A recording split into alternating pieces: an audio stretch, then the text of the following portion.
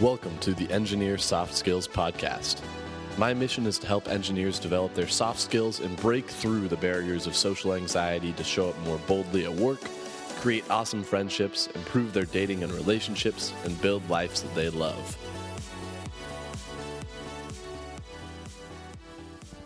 Do you feel insecure about your intelligence? Are you afraid to put your work out into the world because you think you will be judged or criticized? Do you feel like you're the dumbest person in the room and feel super anxious about that? At work, do you often imagine yourself getting fired or just chewed out for doing something wrong, for making a mistake, for not living up to certain expectations about how smart you are? Well, you're in the right place. Welcome to the Engineer Soft Skills Podcast, and on this episode, I want to talk about how to conquer intellectual insecurity. So, the way I see it, any form of negative feelings about your own intelligence, skills, or abilities is something that can and should be worked on, and it's something that you can diminish or entirely eliminate from the way that you think and feel. Now, I'm not saying that you shouldn't work on building your skills or learning more. In fact, those are great things to do, and you should absolutely do them. I just feel that you should not be harsh on yourself for your lack of intelligence or your perceived lack of intelligence. Those fears or negative emotions are painful and ultimately not helping you to actually perform better work. You think that by beating yourself up that you're going to be better.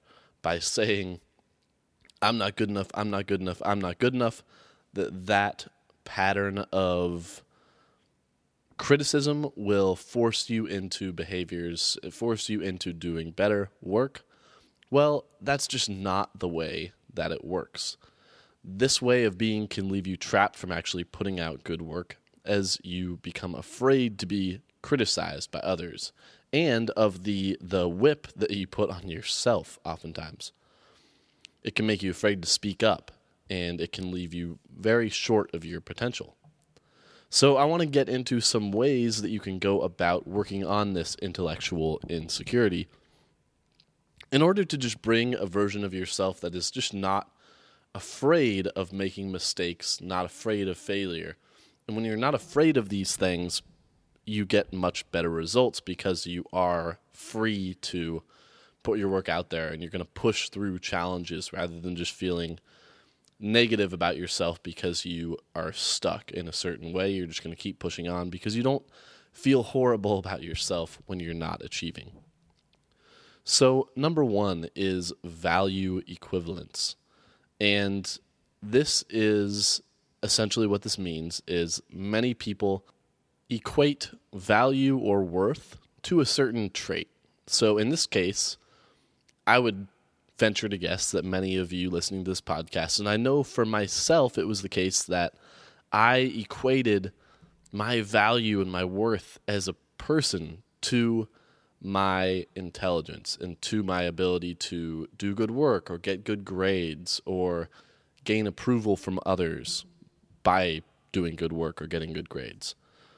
And this is not an accurate reflection of human worth. We are worthy of love. We are valuable as people just by virtue of the fact that we are alive and living and breathing. And the more that we think that we need to be a certain way to deserve love, and if we aren't that way, that we deserve to be alone and without love and without approval, obviously this is a subconscious pattern. It is not something that we consciously think necessarily.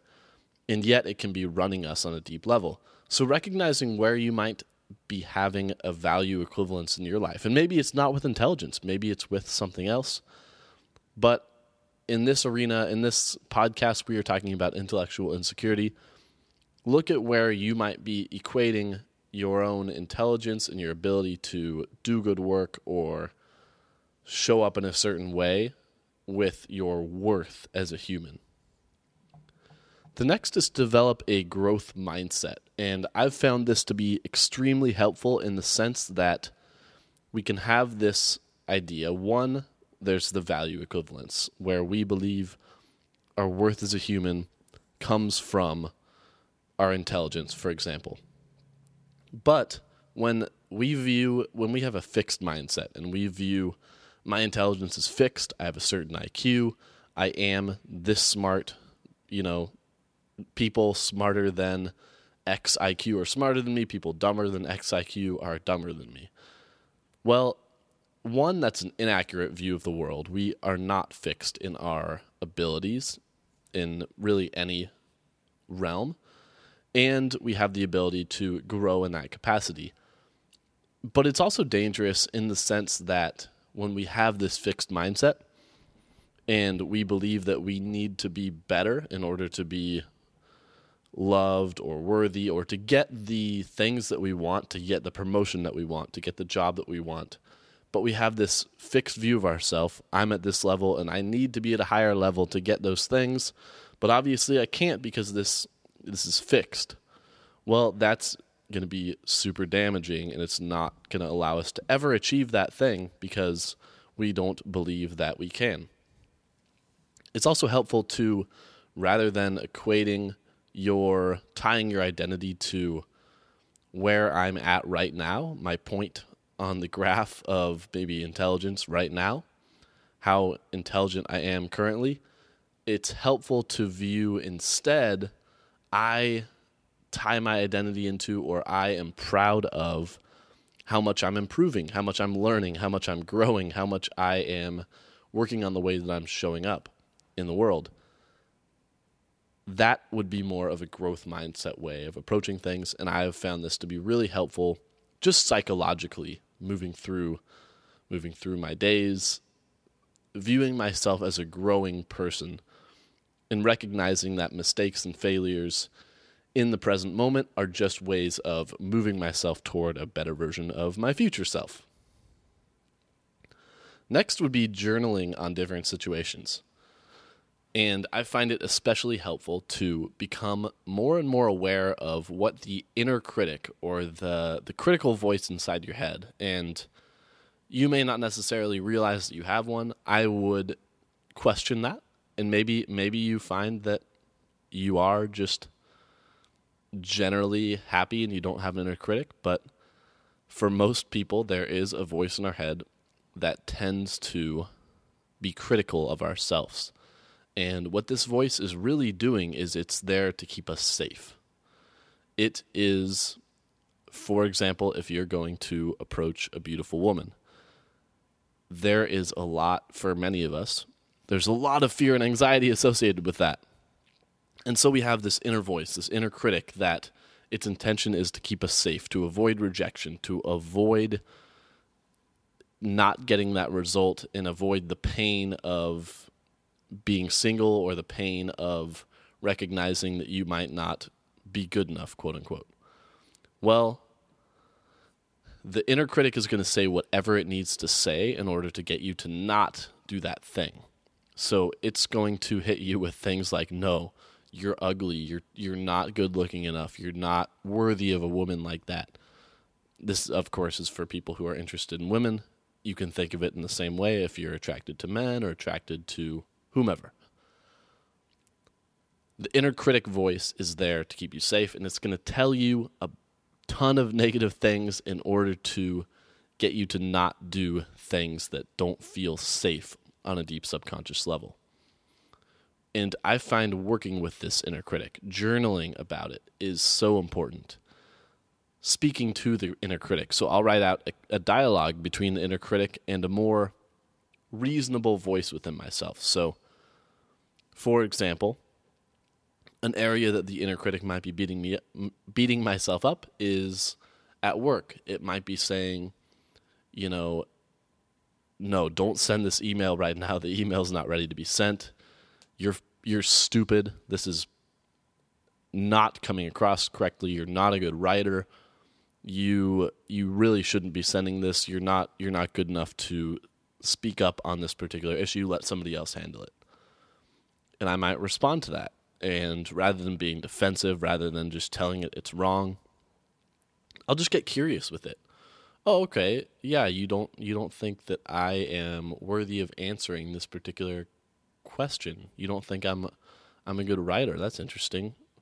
And you think I just shouldn't respond to emails because of that?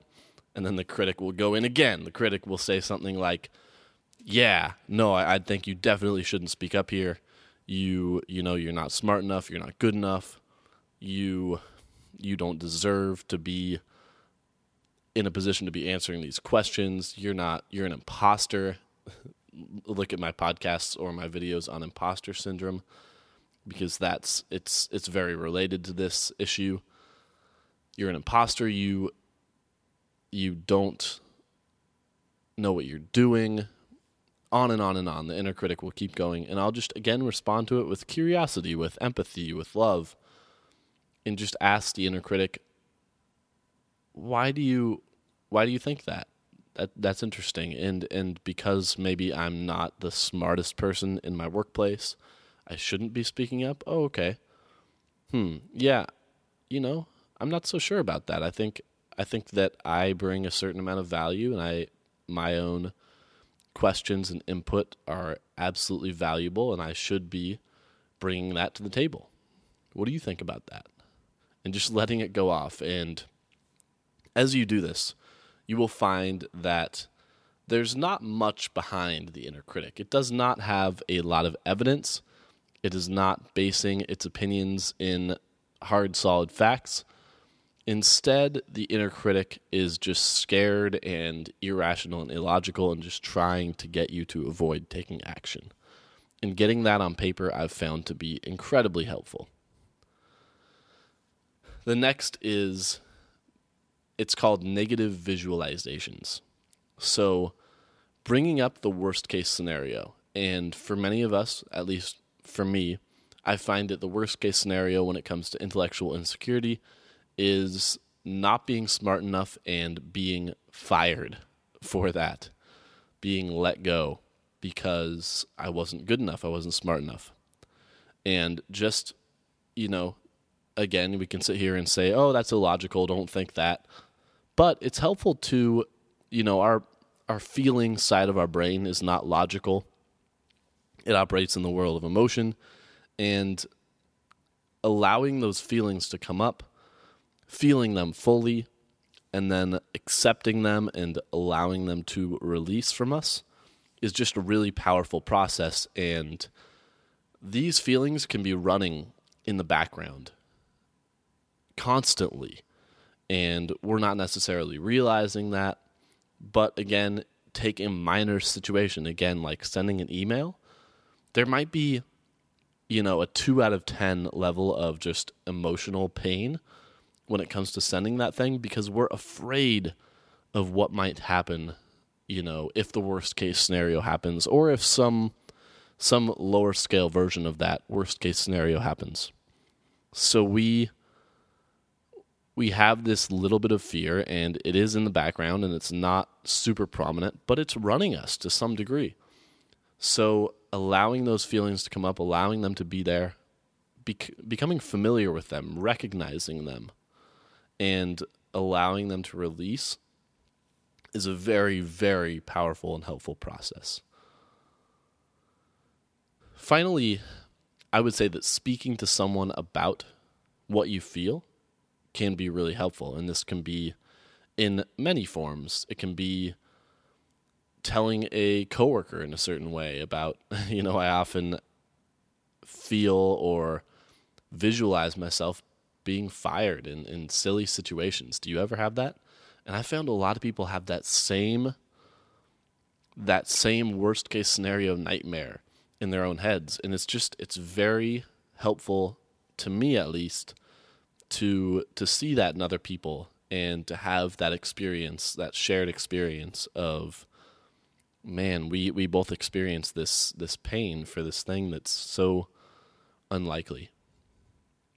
I also find that sharing this in with people who aren't necessarily at your work, with people who are just friends, maybe family, or sharing it with a more professional touch, sharing it with a therapist or a counselor or a coach. I myself have done coaching, and I found it really powerful to have somebody look at my own thoughts and feelings, to go into those things with me, to go deep on, man, how do I think and feel around my own intellectual insecurity. What thoughts and feelings are coming up? Where am I being entirely illogical? And having somebody guide me through this process and point out where I might be beating myself up entirely unnecessarily. It's super helpful, and they help me. Oftentimes there are actions that I'm afraid to take because of something like intellectual insecurity, and something like coaching can be really valuable in the sense that it will help me show up and take those actions that I've been afraid to take. Okay, so that is everything in this episode that I have as far as intellectual insecurity and how we often can have this thing that's running us. It is not healthy to allow a fear of our intelligence not being high enough to stop us from showing up as our best selves, to stop us from doing our best work, to stop us from bringing a better version of ourselves to life, really. So thank you for listening to this episode. If you've made it this far, you are awesome. And if you feel so inclined, please leave a review of this podcast. That really helps me out. That really helps the podcast be seen by others. My mission is for engineers and other people, but this is specifically tailored to engineers, to hear this podcast and to see my videos and to get into developing their soft skills and to help heal this emotional pain that we feel around things like intellectual insecurity, which I think many of us who operate in the logical world of engineering have not had much experience with, and yet it is such a helpful and powerful tool. Again, thank you for listening. You are awesome. Have a great rest of your day. Thank you for listening to this episode of the Engineer Soft Skills Podcast. If you're interested in more, you can go to engineersoftskills.com to check out more videos, podcasts, articles, and to download a free PDF called The Ultimate Guide to Soft Skills. This is a 25-page ebook covering the best of what I've learned on how to level up your soft skills to improve your social life, dating life, and career. Again, thank you for listening.